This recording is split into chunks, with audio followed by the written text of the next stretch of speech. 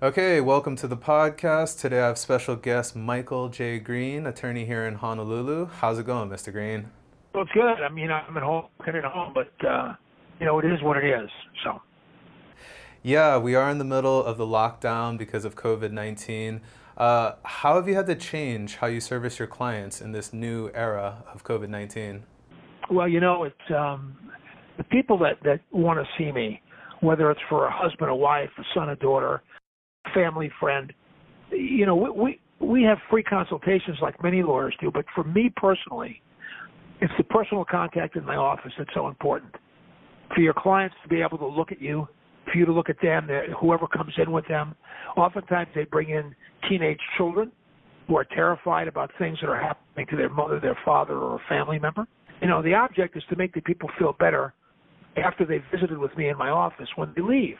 You got to be brutally honest about certain facts, but usually when they come in, I haven't seen any of the discovery, police reports, grand jury transcripts, and oftentimes FBI reports and grand jury transcripts. So the important thing is the initial contact and the personalness of being able to look at the client or potential client and for them to get a feel for you and how, their level of comfort in having someone that they believe they can trust in to help them.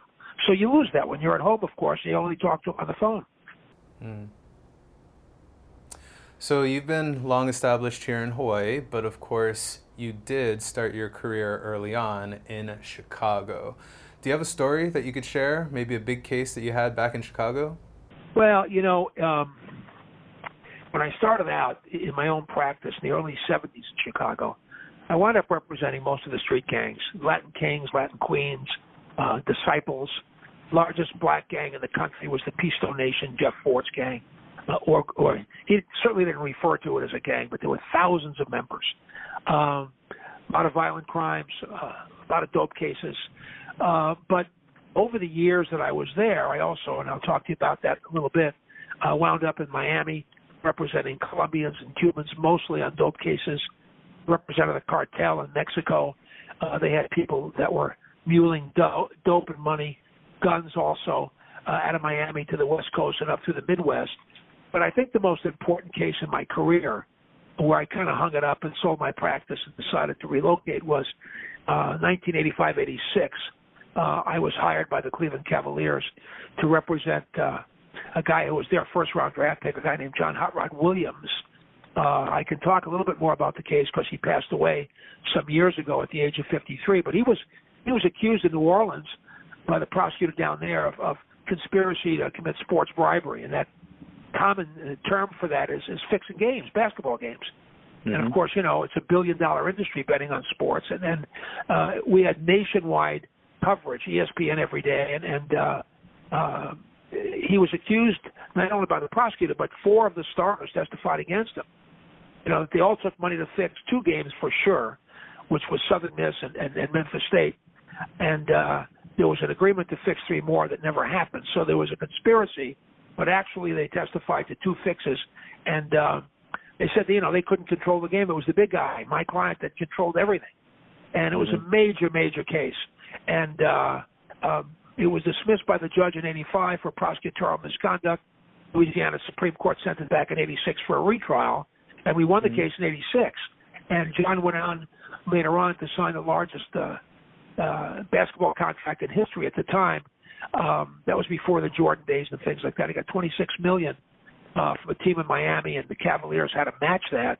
He went on to a pretty good career, and he was a terrific young man. He'd come out and visit us in Hawaii once a year. And it was a wonderful relationship. And as far as cases I've done, they have a tendency to repeat themselves.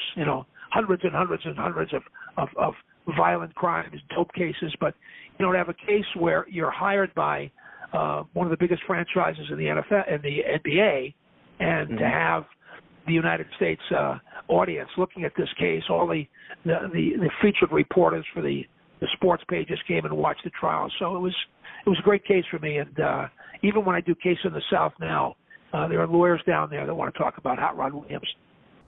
Wow, yeah, definitely. I've also bumped into you, and you have told me stories about the 80s, South Beach, Miami specifically. Could you tell us a story about South Beach?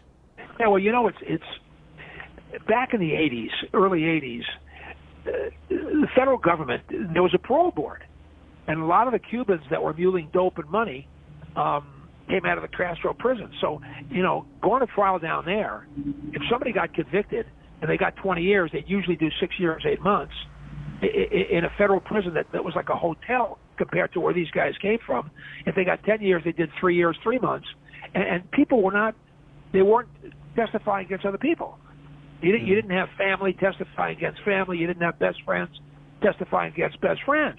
And there was so much dope down there that these guys that were muling dope in banana boats that went 80, 90 miles an hour full of dope, if they saw what they thought was a patrol coming at them, they simply dumped everything in the water.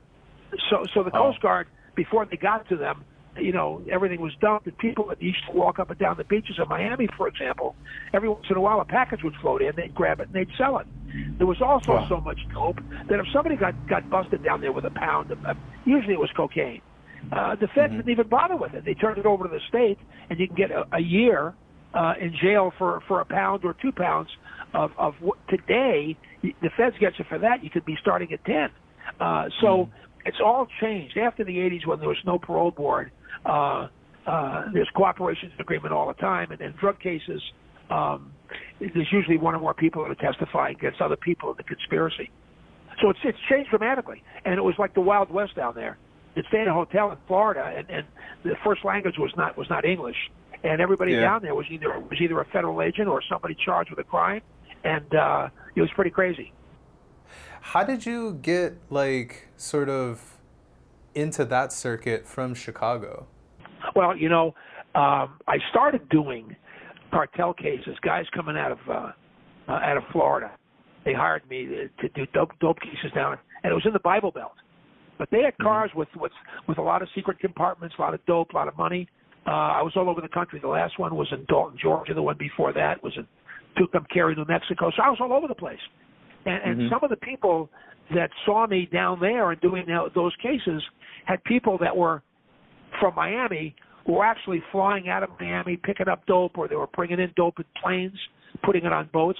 So one thing just simply led to the other. There was just a lot more dope and a lot more money involved. And then people, eventually these planes didn't know what to do. The people with the money didn't know what to do with it. I mean, there were banks. I did a case in San Antonio where bankers got indicted for money laundering, and in one trial, and the second trial were all the people that were bringing in, and that particular case, it was tons of marijuana from Mexico. So I've been all over doing it, and certain clients led me to other clients who led me to other clients, and it was a Wild West. I found it very interesting that I was getting audited almost every year by the Internal Revenue Service when I started doing those cases. Wow. What do you think led to that calming down? Was it the penalties? Was it just a natural progression? Because it's certainly not as crazy anymore. Well, first of all, I think they probably get 10% of the drugs that are coming into the country today. Oh, wow. Still only 10, huh? Oh, yeah. It's being a little bit more sophisticated, how they're doing it. When you look at some of the narco programs on Netflix, 70% of the cocaine in the United States back then in the 80s is coming from Colombia. There's still dope coming in from Colombia. And I saw something the other day where, because of this pandemic, people down in Colombia are thinking that our federal agents and police personnel are more concerned about the pandemic and people getting really sick, and they've taken officers off areas where they'd be monitoring planes. I had a case I investigated about a year and a half ago where the dope they say was coming in on military planes from Colombia. So I mean, it's still going on. The question is how much they can get off the street, but it's still a major source of revenue from South America and Mexico. Wow. So you had a big-time career in Chicago. You had, of course, down in the Bible Belt, South Beach. You had a lot of narcotics cases. You're known around town here in Hawaii as like the high-powered attorney with like the custom-tailored suit. And I bumped into you, and I once asked you about your shoes, and you said they were blue ostrich skin boots. So where did your sense of like fashion and style come from? Was it some of your experiences down south? Nah, it was. I was single until I was in my 30s, and I kind of lived alone, and I was for whatever the reason was, I was very style conscious, and places that I would travel to and see clients and do things like that, they were style conscious, and one guy led me to his tailor, and I looked at his tailor, and he started making clothes for me, and then some started making shoes for me, and it's I just think that if somebody hires a lawyer and they walk into court with a lawyer, the lawyer should look like a lawyer. Now, the lawyer, pardon me, but the lawyer doesn't have to look like a pimp. But the point is that he should at least appear to be successful and gain some respect as to how he looks when the person walks in. So, I mean, I can tell you that if I'm doing a major drug case, I can guarantee I'm not going to wear a red tie and red shoes and some gold watch. But I mean, I think if it makes me feel good in the morning, and my wife or kids say, "Dad, you look nice this morning," and I've had them say, "Dad, you don't want to wear that," and I've taken it off. But I just think that it gives me a sense of feeling good about myself, and it's a clean look. And listen, when I was in Chicago, not only did I wear a suit every day, but I went home, I showered. If I went out for the evening, I put on another suit. So, I mean, I was just used to wearing suits. So it's part of my everyday life, and I wear a suit virtually every single day I go to the office, whether I have a court appearance or I'm just seeing clients. I think it's important to look like a lawyer and look clean and be proud of the way you look. And hopefully your clients are proud when you walk in and say, that's Michael Green, he's my lawyer. That's important to me. Yeah. And what specifically, have you been like fixated on one specific piece of fashion? For example, ties, maybe sunglasses, maybe that little, is it like a handkerchief that goes in the pocket square? What's been your latest kick? Wear a pocket square in Hawaii, you're going to get beat up. So I don't wear pocket squares in Hawaii. but I have, it's like people that are addicted to drugs. I'm addicted to ties. It's just the way it's been that way for years. And sometimes when I have racks of ties, I'll go through them, and I'll try to pick out things for the week, and I'll see I have the same tie twice. I must have really liked it the first time. But, no, I have an addiction to ties and sometimes sunglasses. Listen, I know lawyers that are addicted to cars, and they're addicted to watches. That's not my problem. But it's really neckwear ties and just things like that. And if you look good, you feel like you look good, and your suit fits you, and it's not all wrinkled in the back or in the pants and stuff like that. It gives me a feeling of being a lawyer and looking like a lawyer. Absolutely. So, unfortunately, we're all on a lockdown. Right now it's April 9th. We got at least until the 30th for this lockdown. Now that you're at home, and I guess you don't have as many opportunities to go out and put on the suit and everything, what's been something that you've taken comfort in or have liked for the change and now working from home? Well, my office manager is sitting right across the table from me as we're speaking. I have stacks of files. Even without this pandemic, I work 7 days a week. I bring the work home on the weekends, and I usually work a couple hours Friday night. I want to take a little time off because I've worked hard that weekend. But usually Saturday afternoon and Sundays, I could put in, if I'm in trial or getting ready for trial, I could put in 10 or 12 hours in those 2 days combined. And right now I'm going over some discovery with her and some billing records we're sending to our clients in the Philippines and things like that. But I miss the personal stuff with my clients. I have 2 phone calls I have to return this afternoon that people want to talk to me possibly about hiring me on 2 new cases. Guy called me from Alabama yesterday on a civil case they want me to do here. I miss the personalness of that. But, hopefully we'll all get back together. I have my staff. Obviously, I still pay them. And it's important to me because I'm as good as they are, and they make me better. So I just miss being around the lawyers in my office and the staff, and just to sit around and talk story, even if it's something that's not coming up that's really, we're looking at someone that's in a lot of trouble or in a lot of pain. And we see a lot of pain in my office almost every day of the week. People that are in pain, and we try to make it better for them if we can. You can't be successful with everything, but as long as you know you've done the best you can, and the people know you've given them everything, even if they're not exactly always thrilled with the result, we do the best we can.